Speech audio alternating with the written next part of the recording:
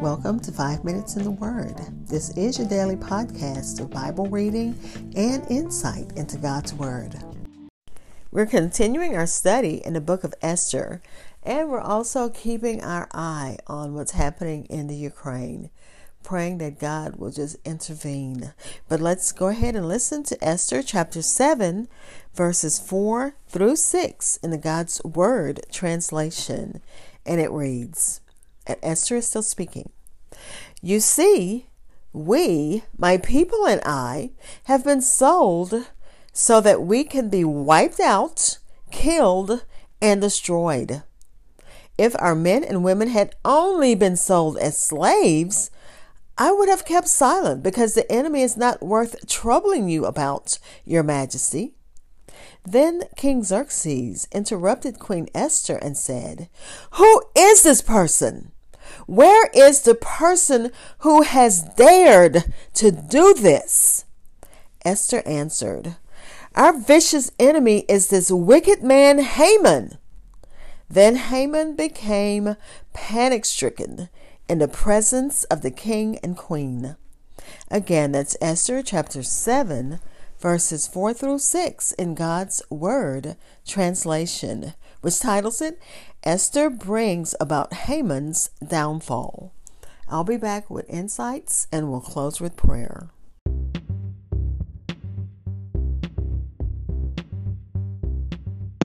This is Hope Scott. I am your host of 5 Minutes in the Word, a daily podcast which spends a few minutes exploring God's Word.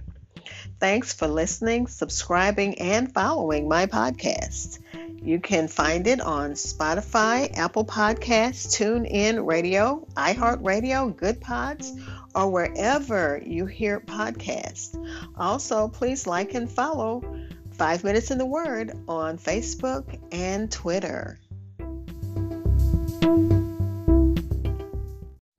Again, we're looking at Esther chapter 7, verses 4 through 6 in the God's Word translation.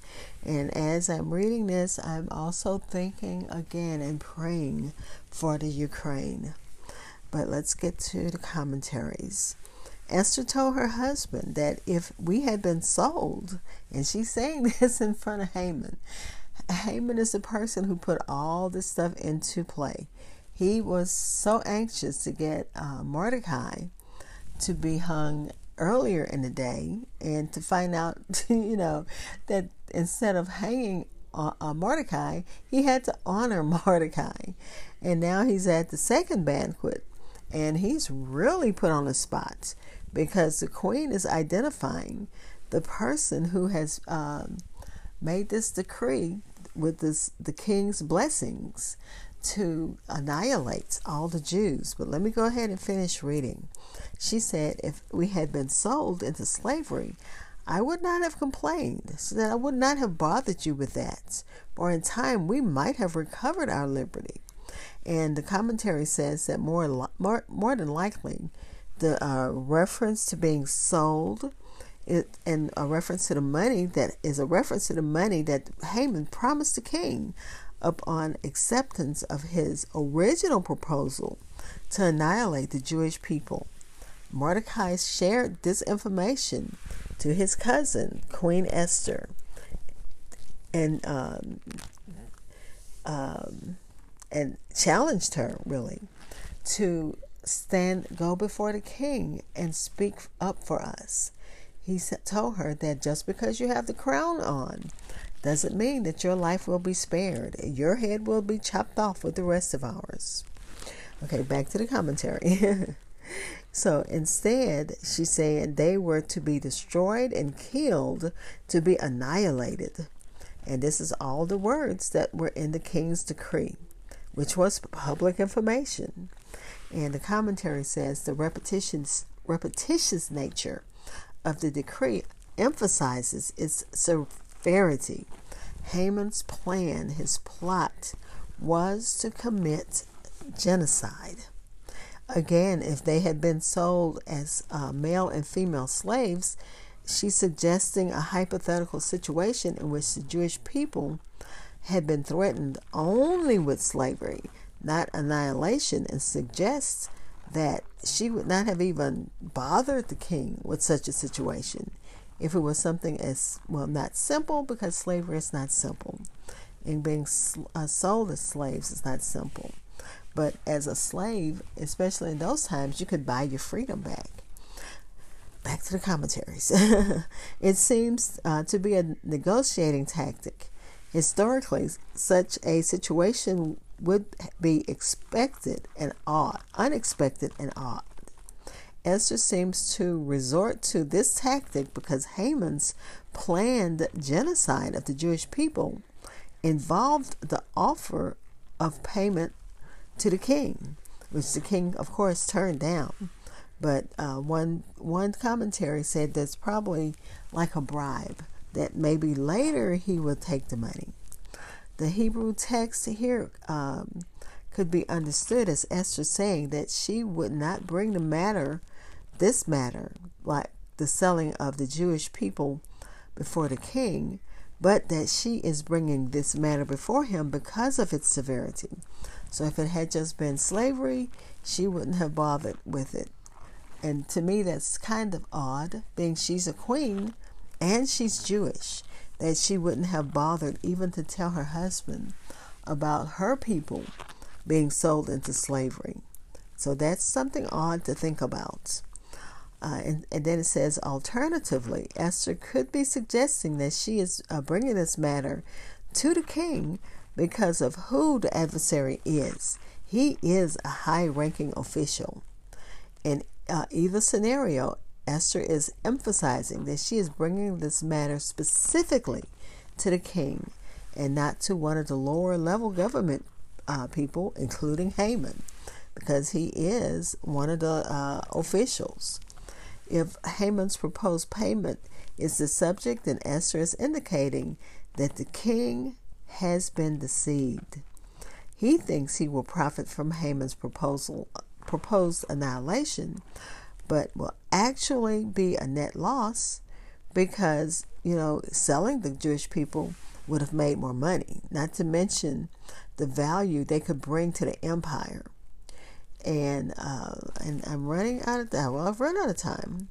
So again, she implies that, and she tells him that Haman is this person who is the enemy of the Jewish people, and not just the enemy of the Jewish people.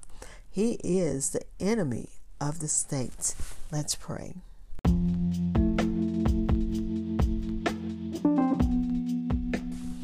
Father, we thank you as we come before you in prayer again for the people of the Ukraine.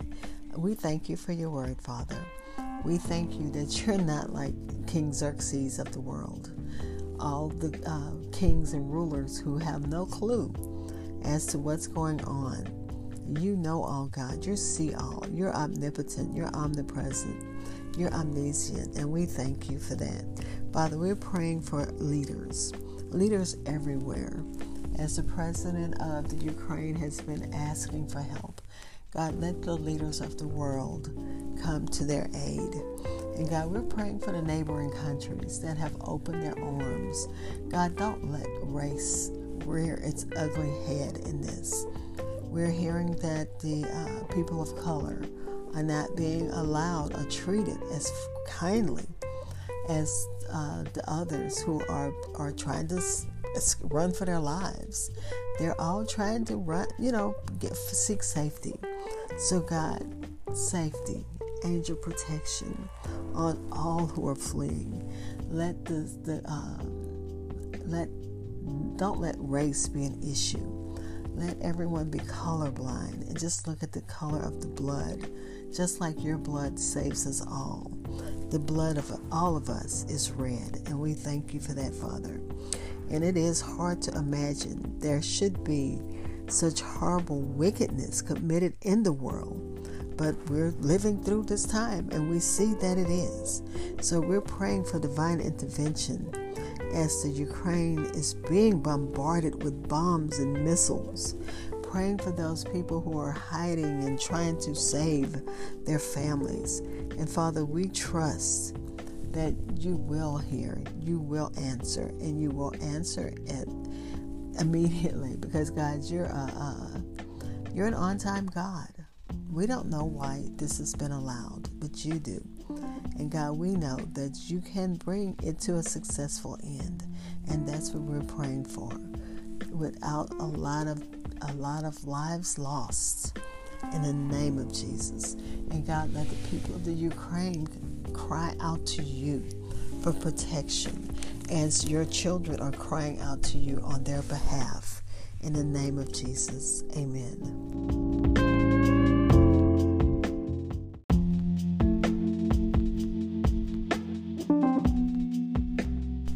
Thank you for spending time in God's Word with me.